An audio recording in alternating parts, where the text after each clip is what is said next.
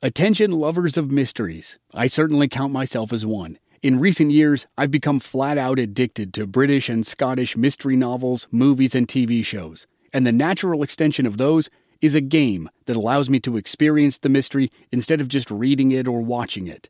Don your own detective hat in June's Journey, a free, hidden object mobile game that delves into the captivating journey of June Parker, a self-proclaimed detective on a quest to unravel the mystery surrounding her sister's untimely death. It's set in the glitz and glamour of the Roaring '20s, and you play as June, deciphering clues and uncovering secret plots within thousands of beautifully illustrated scenes. New chapters are added to the game each week, and you can personalize and decorate your very own Orchid Island, where the story takes place. Download June's Journey on your Android or iOS device, or play online via Facebook Games. Your detective journey awaits. Sick of being upsold at gyms? My guy, you're currently a base member? For $90 more, I can upgrade you to our Shred membership. For $130 more, you'll be a Swole member. And for just $300 more, you'll reach Sweat Platinum. At Planet Fitness, you'll get energy without the upsell. Never pushy, always free fitness training and equipment for every workout. It's fitness that fits your budget.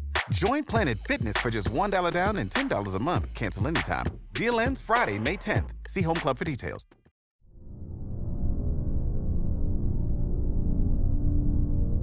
In the deepening darkness of evening, 10 to 12 men stalked across the Kings River Bridge. They moved quickly, but quietly, and commandeered a toll booth that was positioned on the south bank of the river under a sprawling tree.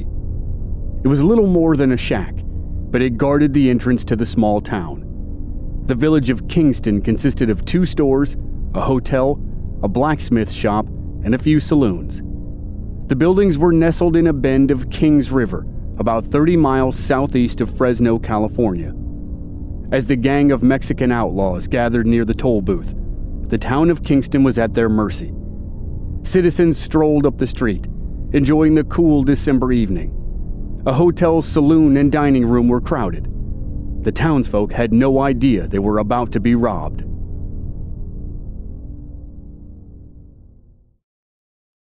Shout out to Claritin for supporting this episode and providing us with samples, especially at this time of year when I'm getting crushed by allergies. In Arizona, we have these wonderful trees called Palo Verde trees. They have yellow flowers that look nice, but produce yellow pollen that makes me cough and sneeze and makes my eyes so itchy I almost can't stand it. Luckily for those of us who live with symptoms of allergies, we can live Claritin Clear with Claritin D. Designed for serious allergy sufferers, Claritin D has 2 powerful ingredients in just 1 pill that relieve your allergy symptoms and decongest your nose so you can breathe better. Ready to live life as if you don't have allergies? It's time to live Claritin Clear. Fast and powerful relief is just a quick trip away. Find Claritin D at the pharmacy counter. Ask for Claritin D at your local pharmacy counter. You don't even need a prescription. Go to Claritin.com right now for a discount so you can live Claritin Clear. Use as directed.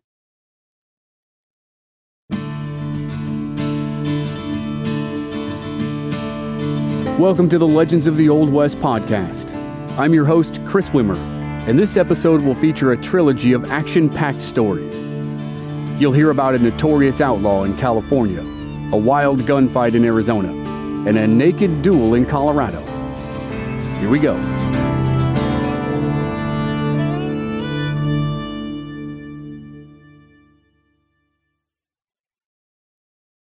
Tiburcio Vasquez was handsome, talkative, and charming. He wore nice suits. He played the guitar and sang and danced. In later years, stage plays and pulp novels would portray Vasquez as a stereotypical Mexican bandit, with a big sombrero, a flashy waistcoat, and concho-studded breeches. In reality, he was the opposite. He came from a prominent Northern California family. His great-grandfather helped found San Francisco after arriving in the area with an expedition in 1776. His grandfather was one of the first settlers in San Jose and was elected alcalde of the area 3 times. His father was a councilman in San Jose. His family wasn't rich, but they were a respected lineage, and Vasquez grew up mostly in Monterey. Things started to change, though, in the 1840s and 1850s. America went to war with Mexico and took California by force. By 1847, the former Mexican province was part of the United States.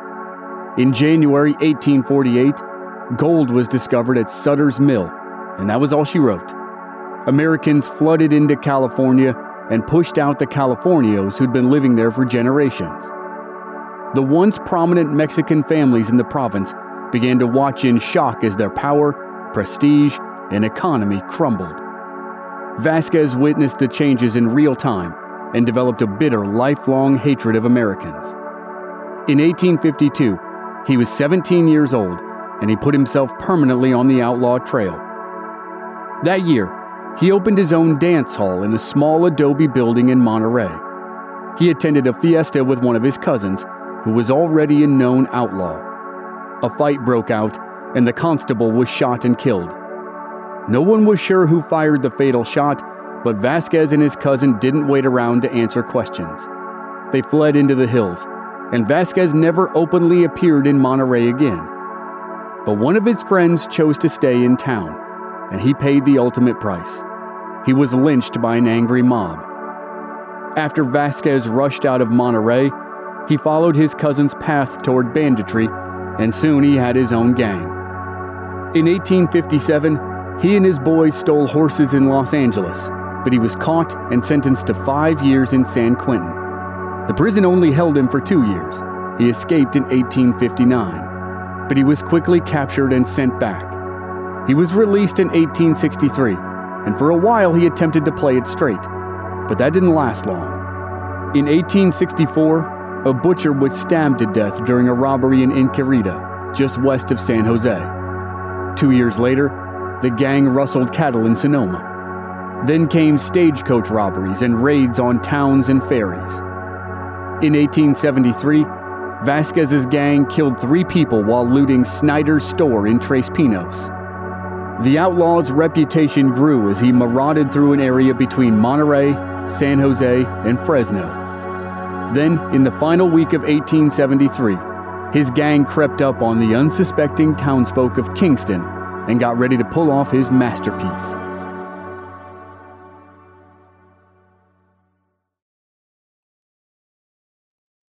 The day after Christmas, folks were out on the town in Kingston. Some were strolling along the street, enjoying the evening air. Others crowded into the saloons and dining rooms. None were aware of the dozen men who snuck across the bridge that straddled Kings River. But they found out quickly. Vasquez and his men broke from the toll booth and grabbed the unlucky citizens they found in the street. They tied them up and forced them to lie in the dirt while they stole their valuables. All except one man. Milt Woods refused to lie down. He didn't want to spoil his good clothes, and he sure as hell didn't want to spoil them while he was getting robbed. Vasquez understood Milt's predicament. Vasquez was a fine dresser himself, and he respected a fellow man of principle. The gang marched Milt to the hotel so he could lie down there without hurting his duds. After they secured the street, the bandits fanned out across the town plaza.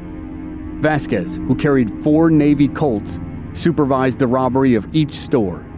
Then the outlaws burst into the hotel saloon. They forced the men inside to lay on the ground and tied their hands and feet. Then the most painful indignity occurred. A puppy ran in from the street and began to lick the helpless men's faces. Afterward, the Fresno Weekly Expositor wrote, "The men were to claim later that this was the worst part of the whole affair." In the dining room, a man named Lance Gilroy fought back. One of the gang rushed in, and Gilroy smashed a chair over his back. But Gilroy got the worst of it, and he was quickly wrestled to the floor by other outlaws and beaten with a pistol. Also in the hotel was a prominent rancher named John Sutherland. He grabbed his Henry rifle and slipped outside to round up other men who hadn't been attacked. The group took cover near the river, where they could see the stores. Sutherland spotted a bandit loitering outside Sweet's store.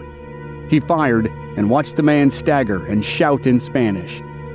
The shot ignited a gunfight across the plaza. Vasquez screamed at his men to leave. Sutherland's men opened up with their rifles, blasting shots at the outlaws from concealment. In the growing darkness, the bandits couldn't pinpoint the exact locations of the shooters.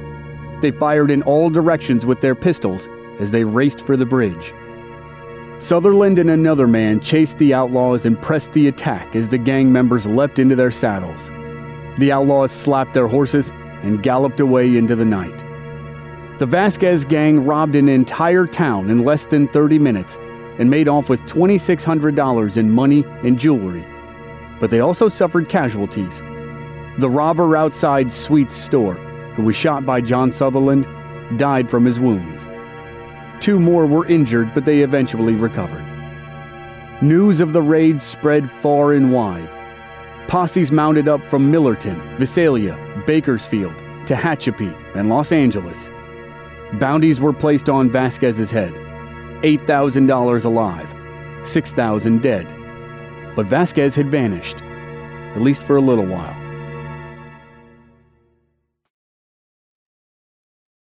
Vasquez worked his way south from Kingston in the first couple months of 1874 and robbed a stage at a spot called Coyote Holes, which is at the southern tip of the Sierra Nevada mountains. Today, it's a turnout known as Freeman Junction, where Highway 14 and Highway 178 meet. A stone California historical marker that testifies to Vasquez's deeds stands in the middle of a gravel lot, surrounded by desert landscape, high-tension power lines, and the Sierra foothills. Vasquez then continued south to Los Angeles. He robbed a sheep rancher and then escaped into the hills around the present-day Rose Bowl. It was his last criminal act. Tiburcio Vasquez had been a lifelong ladies' man and had relationships with many women, several of which got him in trouble over the years. But probably none more so than his relationship with Modesta Lopez. By this time, in May of 1874, Vasquez was hiding at the home of his friend Greek George, in the area that is now West Hollywood. The fellow we know as Greek George was married to Modesta Lopez's sister, and when Modesta started to read about Vasquez's other relationships in the newspaper, she became irate. We don't know for sure who ratted on Vasquez, but a member of the Lopez family certainly did. A tip made its way to the Los Angeles County Sheriff's Office that Vasquez was holed up with Greek George. Sheriff William Rowland assembled a posse at a corral in downtown Los Angeles, near the corner of Spring Street and 5th Street. They set off for Hollywood at around 2 a.m. on May 13, 1874. They closed in on Greek George's house at around 4 a.m. So if you're doing the math there, it took them about 2 hours to get from downtown LA to West Hollywood, which is about the same time as it takes today. So yeah, traffic has always been terrible in Los Angeles. Greek George's house had good cover. It was on a hill surrounded by brush, with only one real entrance. Some of the deputies hid in a bed of a wagon that rolled by the driveway, which didn't attract attention because that was a common occurrence near the house. When they found their chance, the men slid out of the wagon and laid flat on the ground. They crept up to the house on foot and spied Vasquez sitting at a table being waited on by a woman. They pushed through the door and Vasquez dove through the window. They fired at him and he took 2 rounds as he tried to escape. But the deputies had him surrounded and he quickly found himself staring into their rifles. The 23-year career of Tiburcio Vasquez was done. Vasquez was taken to jail in downtown Los Angeles, and he admitted to pretty much all of his crimes. He was polite, and some of the lawmen offered him drinks of whiskey. His celebrity increased as people from all over the area flocked to the jail to get a look. He began to portray himself as a Robin Hood figure who fought back against the government that had ruined his people. He claimed he never killed anyone himself, but we'll have to take his word for it. And while he might have had a genuine grudge against the United States, I'm not aware of any evidence of noble gestures on his part of giving back to the people. Vasquez robbed just about everything that could be robbed, including one entire town, and several people died in his raids over the course of 23 years of crime. He was eventually transported to San Jose, where he was tried, convicted, and then hanged on March 19, 1875. But his legacy still remains in California. While he's overshadowed by fellow bandit Joaquin Murrieta, the two men are said to be the inspirations for the character of Zorro. Today, there's a health center named after Tiburcio Vasquez, and an elementary school, and the rock formation he used as a hideout. That rock formation is called Vasquez Rocks National Park Area, and it's part of the LA County Park System. It's been used in countless Western movies and TV shows over the years, proving yet again, legends never die.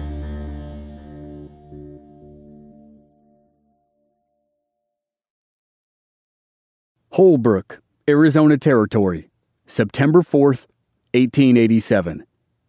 Apache County Sheriff Commodore Perry Owens tethered his horse in the livery stable next to the tracks for the Atlantic and Pacific Railroad.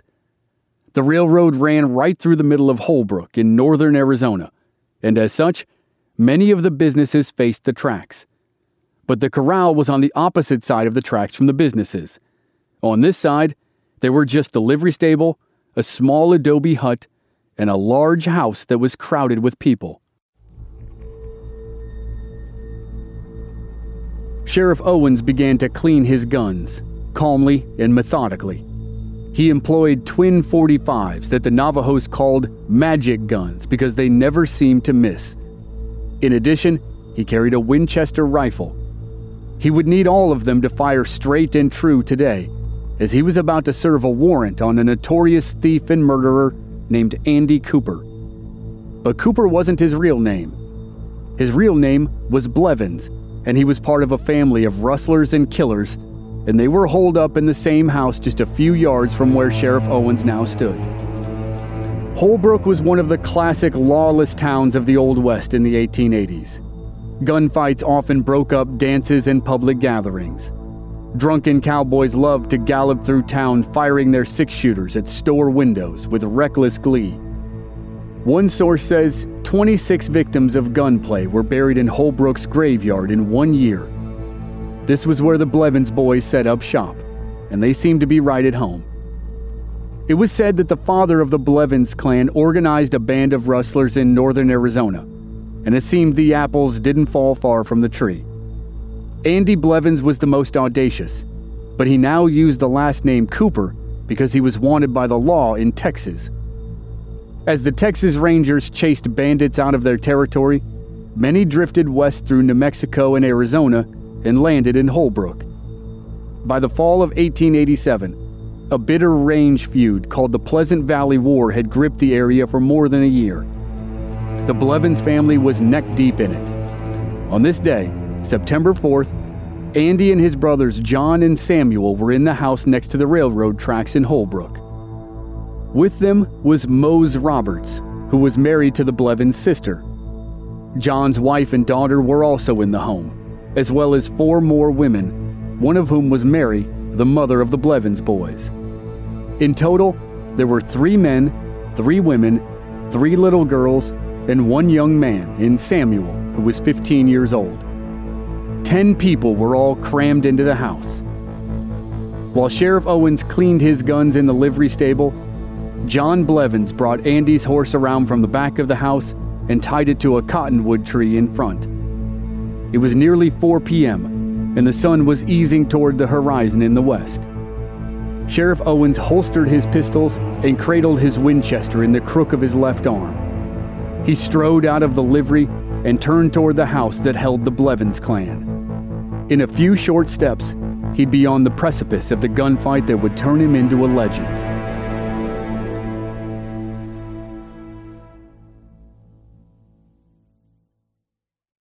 Sheriff Owens was 32 years old when he rode into Holbrook that day in September. He'd been pressured by the Stock Growers Association to take action against some of the outlaws in the range war, and after some delay on his part, he finally got busy.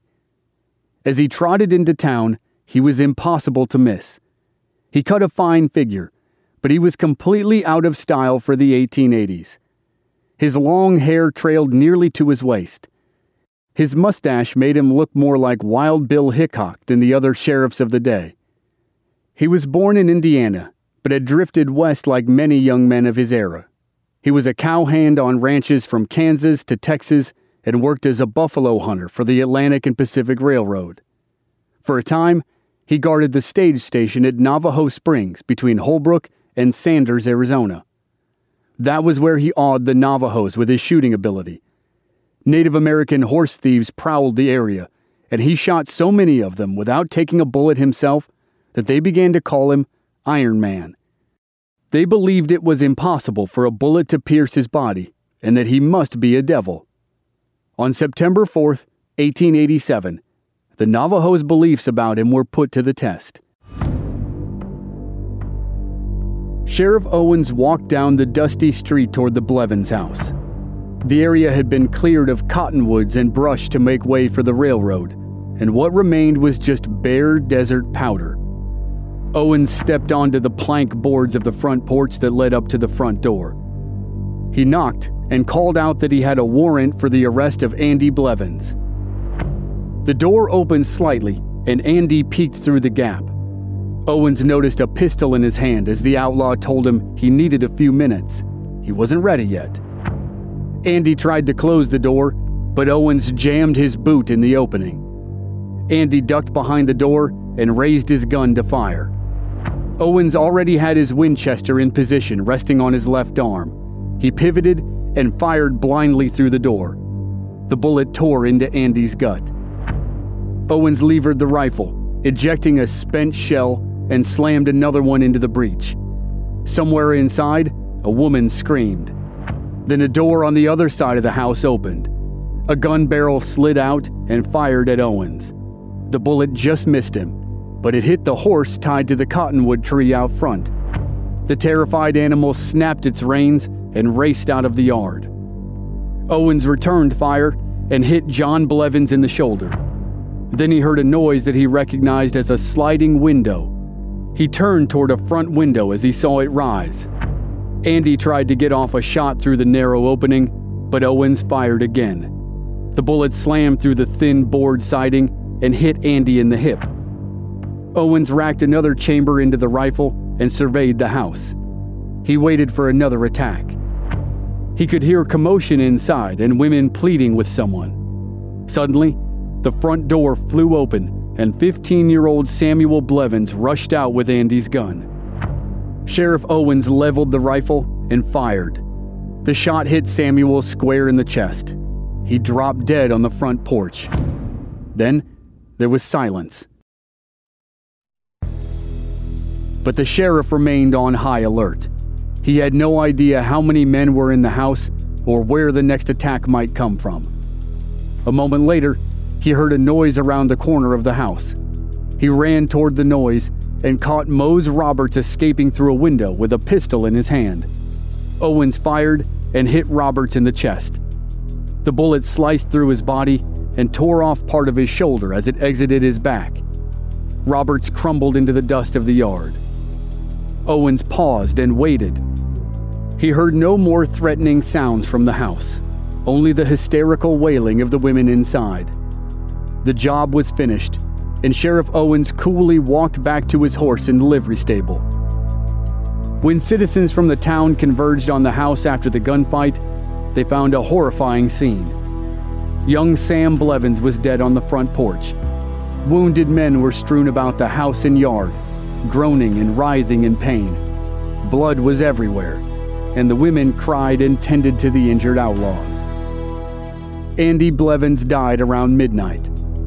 Mose Roberts held on for several days before finally dying of his wounds.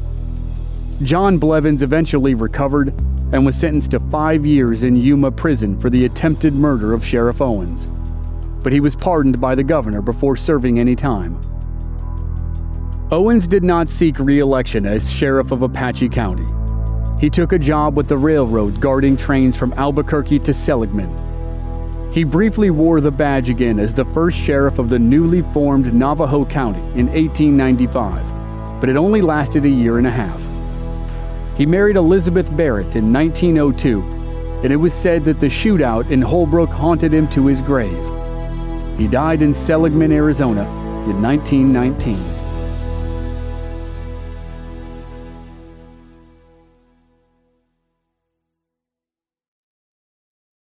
Denver, Colorado, August 24th, 1877. A party was in full swing just outside the Denver city limits on a late summer day. But this was no ordinary party, and it would have no ordinary end. The fiesta was at Olympic Park, which was also called Denver Park in 1877. Today, it's Commons Park, and the area we're talking about would be where 15th Street crosses the South Platte River. It's a sprawling green open space for recreation. In 1877, nearly half of the 46 acres of the park were covered in trees. Since the park lay beyond the city limits, the Denver police had no jurisdiction there. Thus, the ne'er-do-wells used it as a party spot. And there was actually a bar in the park that was the center of all the action. As often happened in the Old West, the party got out of hand and the chief antagonists went outside to fight. The combatants agreed to a duel, but there were two major differences between this duel and all the others that came before it. The opponents were women, and they were naked from the waist up. At that time in 1877, Denver had a thriving brothel district in an area that anyone who lives there now will know well. The brothel district was on Market Street between 18th and 22nd, 1 block from where the Colorado Rockies now play baseball at Coors Field. Today's Market Street features Brothers Bar, The Tavern, Lodo's Bar and Grill, and View House Ballpark. In 1877, it featured bordellos run by Maddie Silks and Kate Fulton, among others. Kate arrived in Denver a few months before Maddie, and before long, they were both running houses of ill repute, directly across the street from each other. A bitter rivalry developed between the two women. When it came to a head in August, it was over a man. Maddie was dating a fella named Court Thompson, and on this day in Denver Park, Maddie thought Kate was paying just a little too much attention to her beau.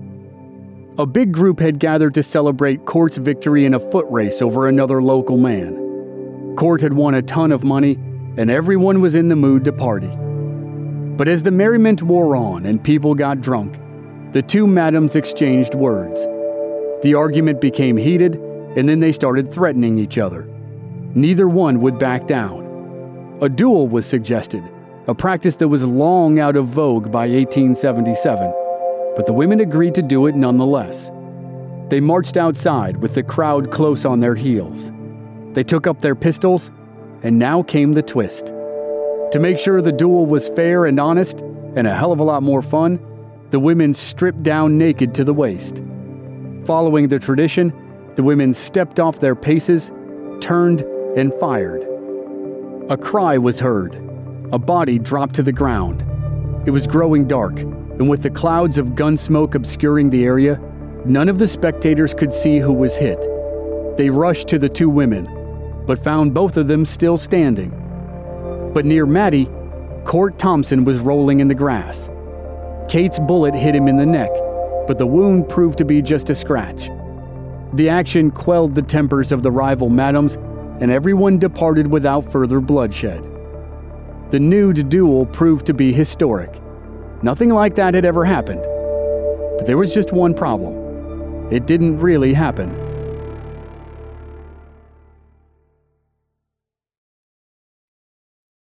The duel between two half-naked madams in Denver is a legend in the purest sense of the word. An event that has a nugget of truth to it, but which has been embellished and exaggerated so many times over the years, no one's really sure how it got started. But we do know a few things for sure.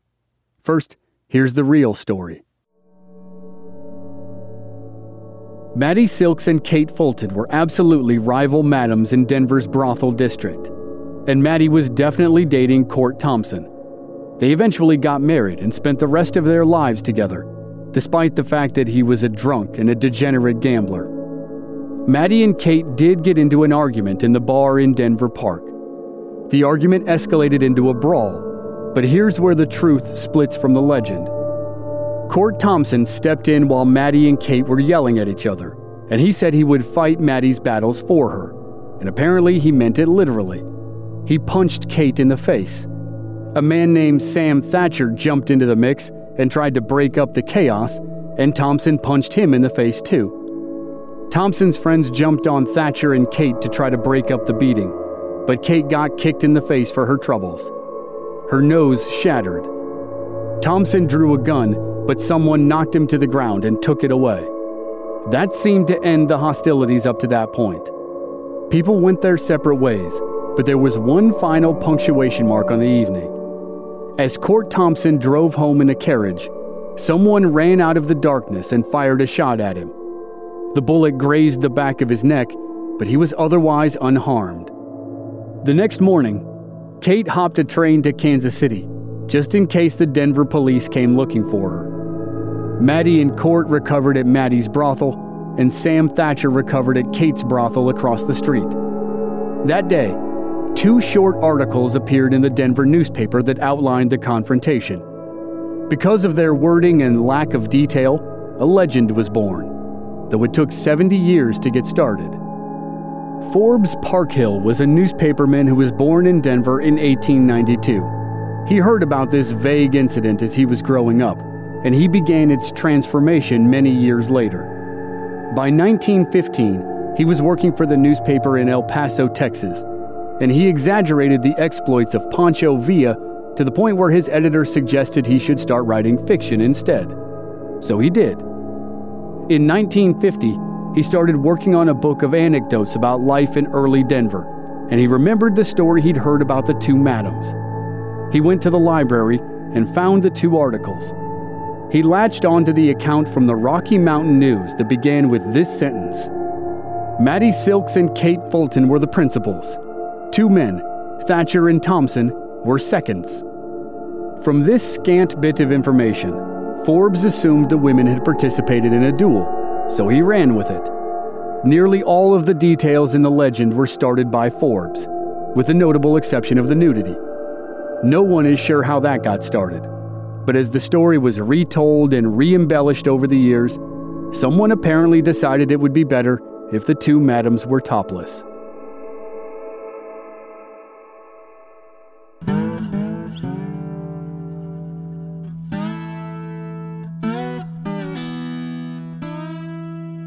So what we have now is another classic example of the great line from the man who shot Liberty Valance: when the legend becomes fact, print the legend.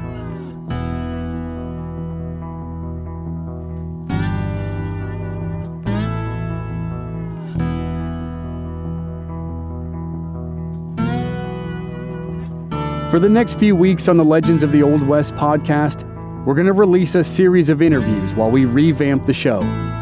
When we come back with new episodes, it'll be the full story of Wyatt Earp, Doc Holliday, and the gunfight at the OK Corral.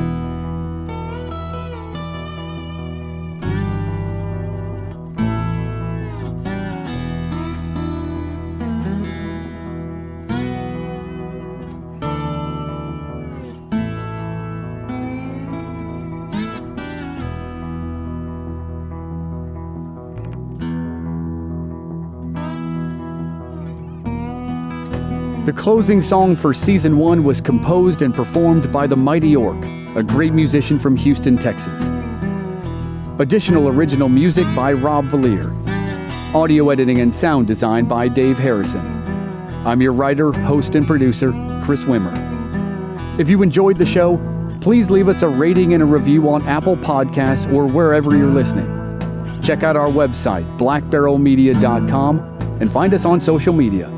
We're at Old West Podcast on Facebook, Twitter, and Instagram. Thanks for listening.